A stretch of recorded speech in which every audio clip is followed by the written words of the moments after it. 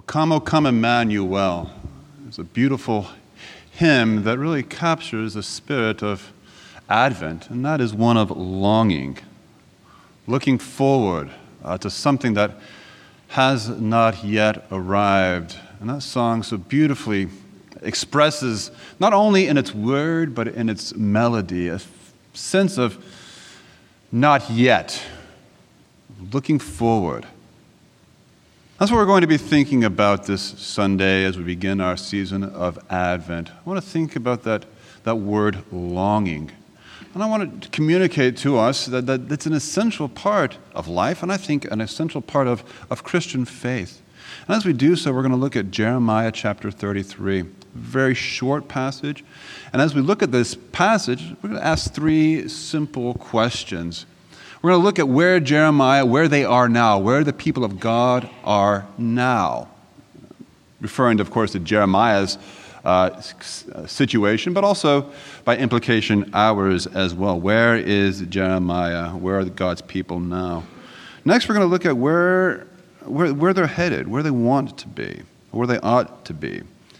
Third and final, we're just going to consider how do we get there? How do we get from where they are, where we are, to where we want to be? So let's jump right in. Jeremiah chapter 33.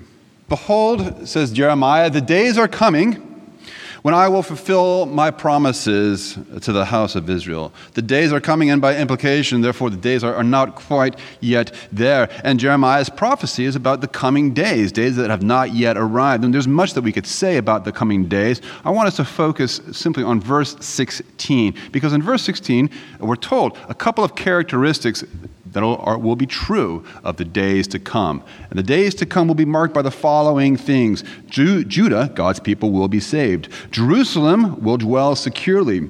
And the name by which they will be called is the Lord is our righteousness. They will be safe. They will be permanent or secure. And they will have a goodness or a righteousness that is somehow attributed to them by God. Safe, secure, or permanent, and good. That's the days to come.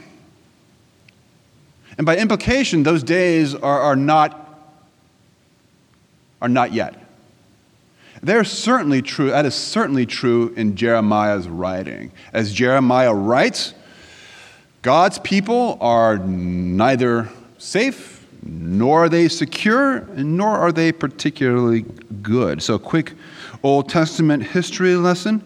As Jeremiah writes, he's writing probably around the year 587, 586 BC, which is significant only because that's the same year in which the nation of Israel ceased to exist.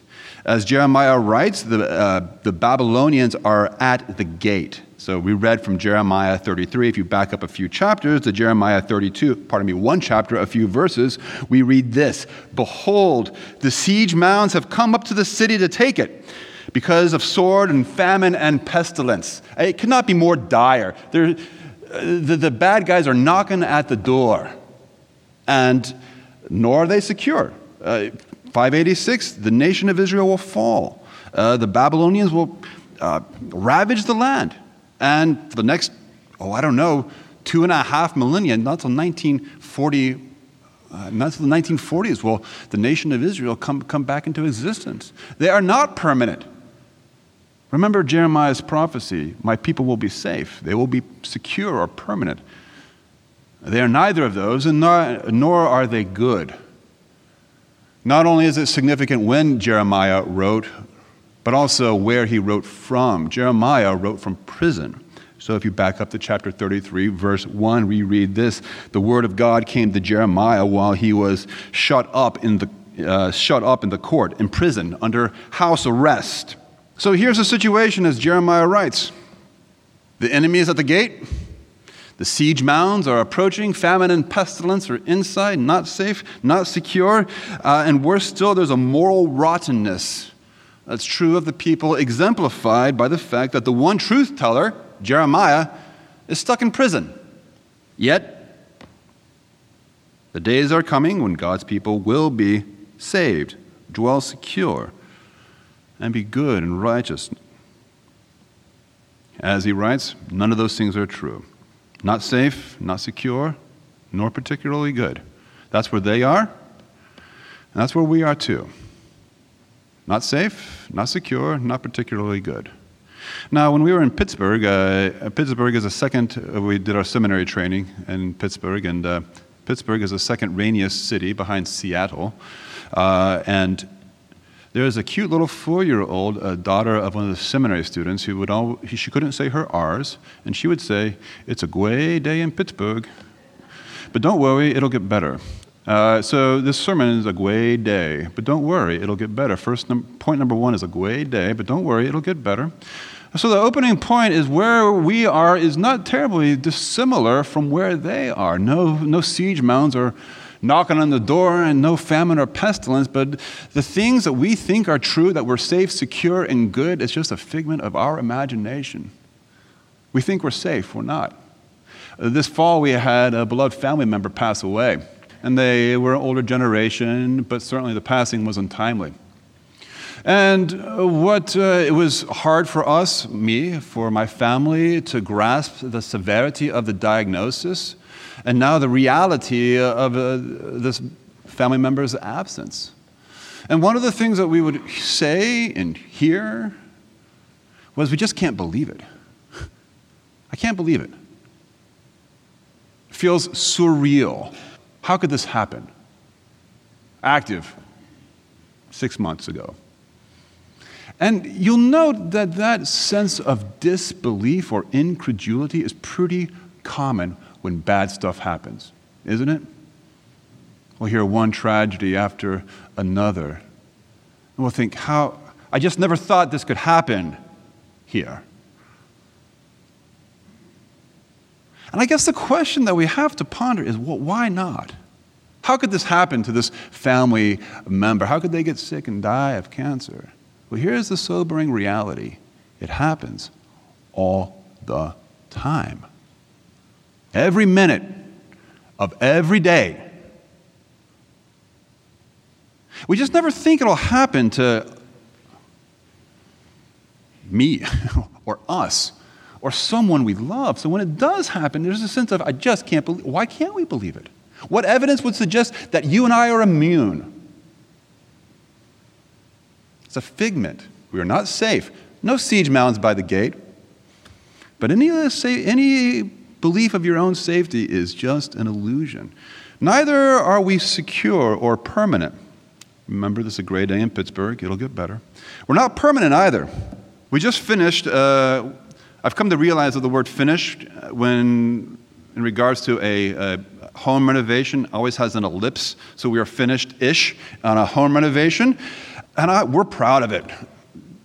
My wife did a great job. And it's a lovely, we're just proud. And it feels like our home, my home.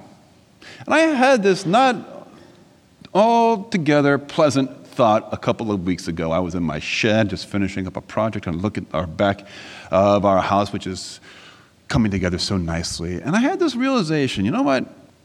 Someone else lived here before me. And even more unpleasant, someone else is going to live here after me. And someone else is going to raise their kids. And someone else is going to sleep where I slept and eat where I ate. Permanence. Where do we get this idea that we're permanent? That the homes that we live in are ours by any stretch of a reasonable definition. 30 years, maybe?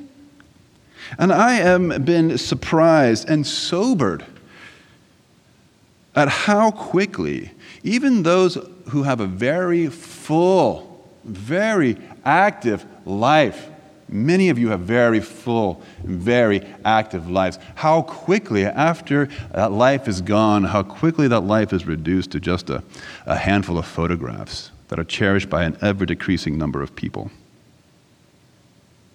To one day stuck in a closet. Permanence? You and I are no more permanent than the grass that's here today and gone tomorrow. We don't believe it. I feel permanent, don't you? Don't you feel like your home is yours? It's an illusion. Safe, permanent, nor good. Finally, good. Dale Carnegie wrote this book, How to Win Friends and Influence People. Opening chapter of that book begins like this. It begins with a story of the mobster Two Gun Crowley, who, after a life of crime, was pulled over at a routine traffic stop, shot and killed the officer, which led to a dramatic chase, an eventual standoff in an apartment building in New York City. It is the most violent and most dramatic scene that city had ever seen, and Two Gun Crowley is still regarded as one of the most notorious criminals. And as the scene unfolds, Crowley is wounded. He knows that the bad guy, or the good guys, are coming soon to capture him. And he writes something. He writes his reflections about himself and slips it into his breast pocket of his coat, where the investigators later find it.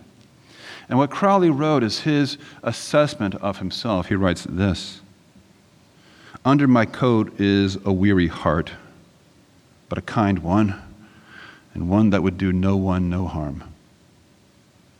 One of the most notorious criminals just took a man's life.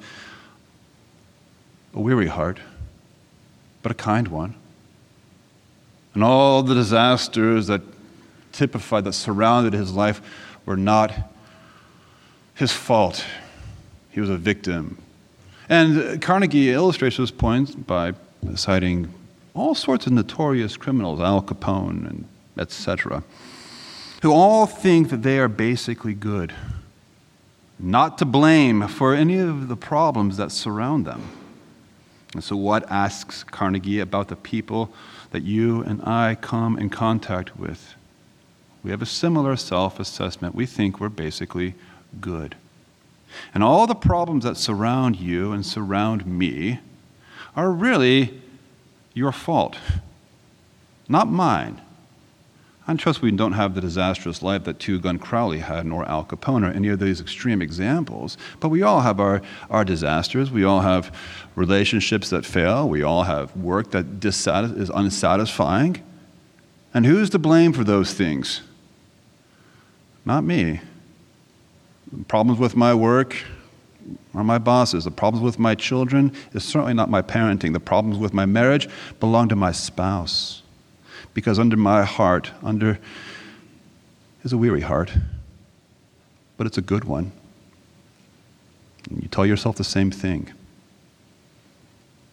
Permanent, and safe, and good. Illusions. We're not those things any more than they were. So here's the question, though. Why do you and I believe it? Why do you and I have why are we so quick to believe that we are those things that we are certainly not? Well, here's why. I think it's because you and I are hardwired to believe that such a place exists. We're made for a place where those things are true. Jeremiah writes of a coming day when God's people will be safe and secure and good.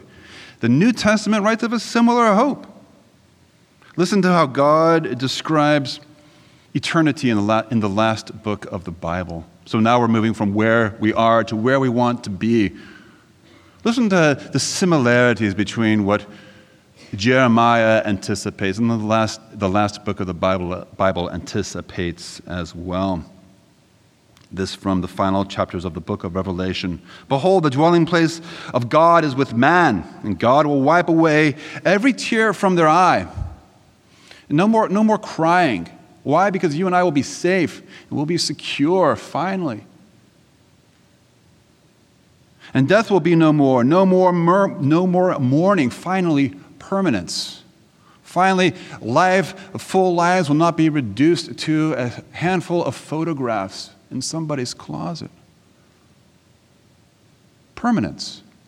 There will be no more death.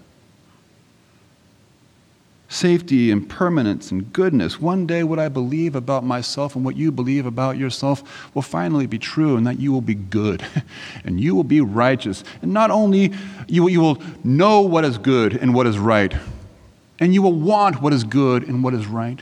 And you'll have the will to pursue what is good and right, because sin will be no more. Right now I can only muster one of the three: to want what is right, to know what is right, or to will to do what is right. But one day I will be good and righteous, just like it's anticipated here. The reason we believe that we are safe, we are permanent, and we are good is that we are hardwired to believe that such a place exists. And it does. It does exist. It's what the Bible calls heaven. The only thing, it's not yet here. So we long for it. C.S. Lewis writes in his little essay, The Weight of Glory, he says this: the fact that you get hungry does not necessarily prove that you will find food, but it does suggest that something like food does exist.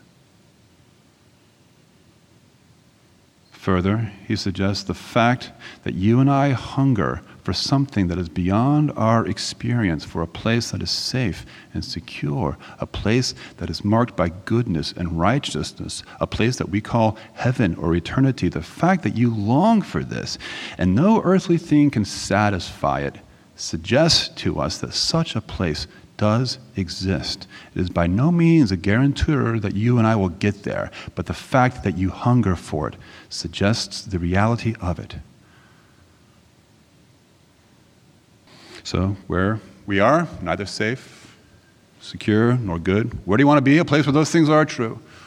Finally, how are we going to get there? So turn back to your passage, Jeremiah chapter 33. And I want you to do a little grammar lesson. What I want us to note is the use of active verbs when God is the subject, and the use of passive verbs. Remember, passive verbs are kind of a no-no in English grammar. You note the use of passive verbs when God's people are the subject. So, behold, the days are coming, declares the Lord, when I, that being the Lord, will fulfill. That's an active verb. When I will fulfill the promises I, God, made, that's an active verb, to the house of Israel, to the house of Judah. In those days and at that time, I, God, will cause, active, a righteous branch to spring up for David. And he, that righteous branch we know to be Christ, he shall execute justice, active, and righteousness, active. And now we change. In those days, Judah, God's people, the subject will be passive. Is Judah saving themselves? No, they are being saved. Judah will be saved. Jerusalem will dwell securely. Again, they're being acted upon. And the name by which they are known will be righteousness or goodness. Again, the point is simple. If you and I are to get from where we are to where we want to be, it is not going to be you and I that get us there. Right? Safety, security, goodness. You and I can't do it. You can eat kale. I don't eat kale. You could eat kale. That's helpful. But kale versus, pick your horrible disease. You know which one wins every time? Horrible disease. You can take steps to be good. And you should. Self-discipline, getting up early, good manners, those are good things. Do them. But don't kid yourself that your steps in self-discipline are going to change the fundamental nature of your heart. That's what Jeremiah says. He says, can a leopard change its spots? Can an Ethiopian change the color of his skin? His quote, not mine. No. There's an intractable problem of the human heart. And don't kid yourself to think that a little self-discipline around the edges is going to really do a fundamental change. You really want to be good, to know what is good, want what is good, and have the will to pursue what is good. You got to look for something outside yourself, because it's not going to come from within. Now, that's what Jeremiah insists. Only God can do these things for us, and he will. He did cause a righteous branch to spring up. And Jesus did execute righteousness and justice. And we believe that one day Jesus will return. And when he does return, he will bring God's plan of salvation to completion. And when he does, God's people will dwell in safety. They will dwell in security. And they will be good. And as we wait for that day, we long for it to come. For God to do for us those things we cannot do for ourselves. So here's my contention. I don't know if you are good at longing, if longing is a part of your life, but it should be. And I'm concerned that if you and I do not long, it's either we've forgotten one of three things. We've forgotten where we are. We've gotten used to where we are in a way that's not helpful or healthy. We've forgotten where we are destined to be. Or we've forgotten that only God can get us there. So this Advent, let's remember that. Let's remember where you are. You are not safe, secure, nor are you good. Remember that that is something that is not an accident that you long for those things and you believe them in some ways to be true, because you are made for those things. You're made for a place where those are true. And let's remember that only God can get you from here to there as you turn to him. You know what that looks like, this longing looks like on a practical level? It simply looks like prayer.